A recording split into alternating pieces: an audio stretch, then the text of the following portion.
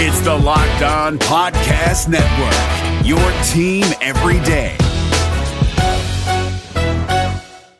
You are Locked On Phillies, your daily Philadelphia Phillies podcast. Part of the Locked On Podcast Network, your team every day. What's going on, guys? It is Wednesday, July 3rd, 2019. This is Locked On Phillies. I'm Tim Kelly. Today's show is brought to you in part by Hotels.com. Be there, do that, get rewarded.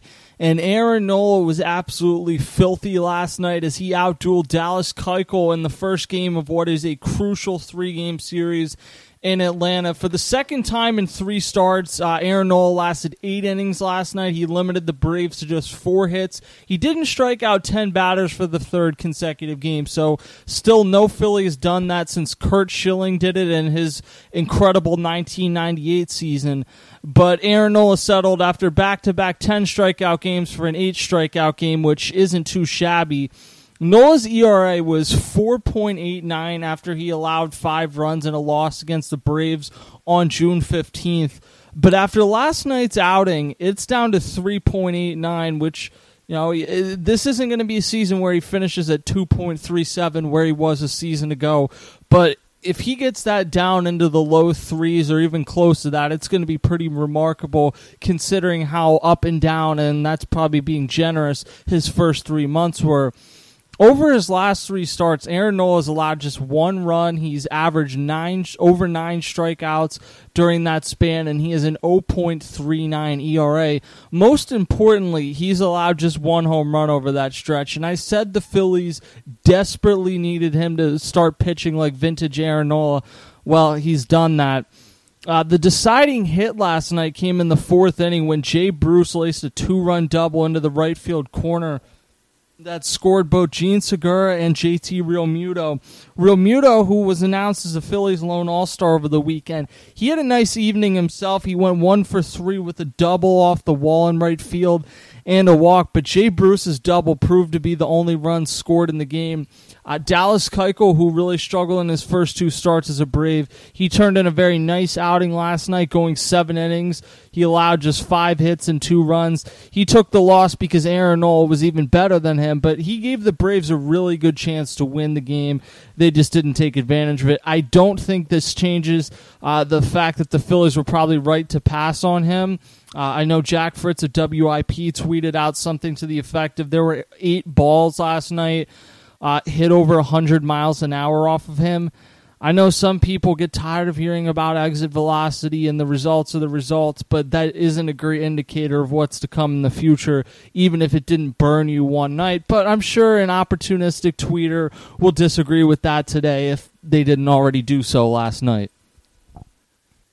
Here's another really nice development from last night's game. Hector Neris has only blown 2 saves this season.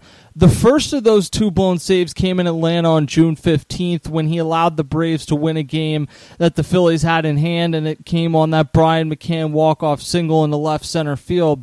He also, of course, gave up a walk-off home run to Nick Markakis last year on opening day in the infamous game where Gabe Kapler pulled Aaron Nola after just 68 pitches. Well, Gabe Kapler didn't pull Aaron Nola early last night. He let him throw 117 pitches over 8 innings. I actually did have a guy tweet at me saying how ridiculous it was that Gabe Kapler didn't allow Aaron Nola to go back out for the 9th inning. I mean, some of these people you can't reason with. I get that there is a gray area on what type of pitch count you should pull a pitcher on, and I think it varies per pitcher. Gabe Kapler was right, absolutely, to put Aaron Nola back out there for the 8th inning last night. And I do think there's times when someone has 100 pitches, which is what Aaron Nola had after the 7th inning. That shouldn't alone be enough to pull him. If you think he thinks he's able to pitch another inning, then you at least have him start the inning and see where it goes, which is exactly what Gabe Kapler did. I do think there's a number you get to, and it's around 120, where it becomes dangerous for the pitcher to continue pitching. Not only for the results of the game, because I do think there's only so many bullets you can throw, and at a certain point you run into trouble, and I think around 120 is that point, but also around 120 to 125 is where you run into problems with pitchers having lingering issues afterwards. Your body's just not meant to have that type of workload. All that said, Aaron Nola pitched 117 pitches over 8 innings last night. Hector Neris came on for the save in the 9th inning, and he set the Braves down in order. Not only did he convert the save, but he did it in dominant fashion. He struck out the side, and that side included Josh Donaldson and Nick Markakis, and Markakis, of course, hit the walk-off home run against him last year. Some places become mental blocks for pitchers. Jonathan Broxton was an excellent reliever. It clearly became a mental block for him to pitch against the Phillies. Hector Neris' lowest career moments have come in Atlanta and Los Angeles, and given that those are maybe the 2 best teams in the National League right now, certainly the Dodgers are the best team. We can debate who's the second. Having those the 2 places where you have a mental block when you're trying to compete to go to the postseason, that's less than ideal. But last night was a really good step in the right direction for Hector Neris in Atlanta, and it obviously came in a game that the Phillies needed badly. Today's show is brought to you in part by BlueChew.com. Blue Chew provides the first chewable with the same FDA-approved active ingredients as Viagra and Cialis without the name brand price. And since it's a chewable, it works quicker than a pill, so you can be ready whenever a moment arises. They also ship to your house in a discreet package, so there's no awkward in-person doctor's visit or waiting in the line at the pharmacy. Right now, there's a special deal for Locked On Phillies listeners. Go to BlueChew.com and use the promo code MLB to take 20% off. That's BlueChew.com, promo code MLB for 20% off. Aaron Nola is rounding into peak form at the perfect time for the Phillies. The problem is that behind him, there's next to no stability. Zach Eflin has been probably the best pitcher for the Phillies so far this season. He had 2 early season complete games, but some of his peripheral numbers suggest that there's regression coming for him.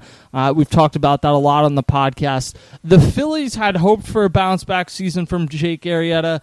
Well, he has a 4.43 ERA. It's not a small sample size anymore. It's almost half the season. He's over 100 innings, probably more than half the season. And then the number 5 spot has just become a hole for the Phillies. The most logical person internally that could step up and have a big second half is Nick Pivetta. Nick Pivetta did, after being demoted early in the season to AAA, he spent more than 5 weeks there.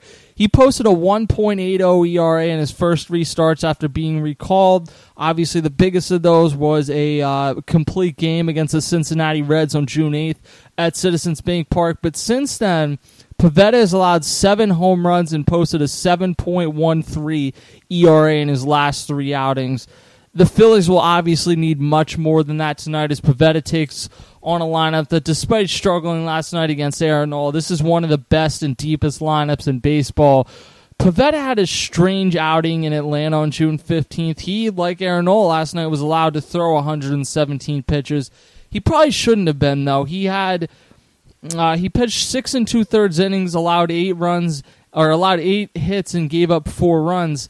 However, if he had come out after 6 innings, he would have just allowed 2 runs, and it would have been one of the best starts of the season. We'll see what type of leash he's given. That was a strange one where Gabe Kapler allowed him to come back out for the 7th inning. He gave him that leash, and then he came out, visited him on the mound, and allowed him to stay in. And that's one of my pet peeves in baseball. I know there's a cool scene in Angels in the Outfield where the manager comes out and leaves the pitcher in because the kids say there's an angel with them. Well, this isn't a Disney movie. When you have to come out as the manager to the mound, unless it is Max Scherzer on the mound, and even in that case, if you're coming out to the mound, I don't like the idea 99 times out of 100 of keeping the pitcher in because it almost never leads to good things. But Nick Pivetta was given a big leash in that game, and if he is able to go 6 or 7 innings tonight, that would be giant for the Phillies. Bryce Wilson is going to pitch for the Braves, the 21-year-old. He entered the season as a Braves number 5 overall prospect, and the Braves have done, as you see by their Major League team, a very good job of developing talent. But he's only made 3 starts this year at the Major League level, and he has an 8.31 ERA. If he sounds familiar, it's not just because he spells Bryce with an S. One of his 3 starts this season came in Philly. It was on Sunday Night Baseball in the opening series of the season. In that game, he pitched against Jake Arrieta. He allowed 4 runs and walked 4 in 3 1/3 innings. At AAA Gwinnett this season, he has a 3.79 ERA. So he's been serviceable at AAA. I do think once you've cracked the majors, it's often difficult to get up for AAA starts, no matter what you tell yourself. But he's making his 2nd consecutive start at the major league level. And with Mike Soroka looming tomorrow for the Braves, and if you haven't seen how good he's been this year, Pete Alonso to me is going to run away with the Rookie of the Year, but Soroka is having a hell of a season. With him looming Thursday, it would behoove the Phillies to clinch a series win tonight. We shall see if they do that. Today's show is brought to you in part by Hotels.com. Be there, do that, get rewarded. You can read my work on PhilliesNation.com and follow me on Twitter at Tim Kelly Sports. I'll talk to you guys next time. Hey, Prime members, you can listen to this Locked On podcast ad-free on Amazon Music. Download the Amazon Music app today.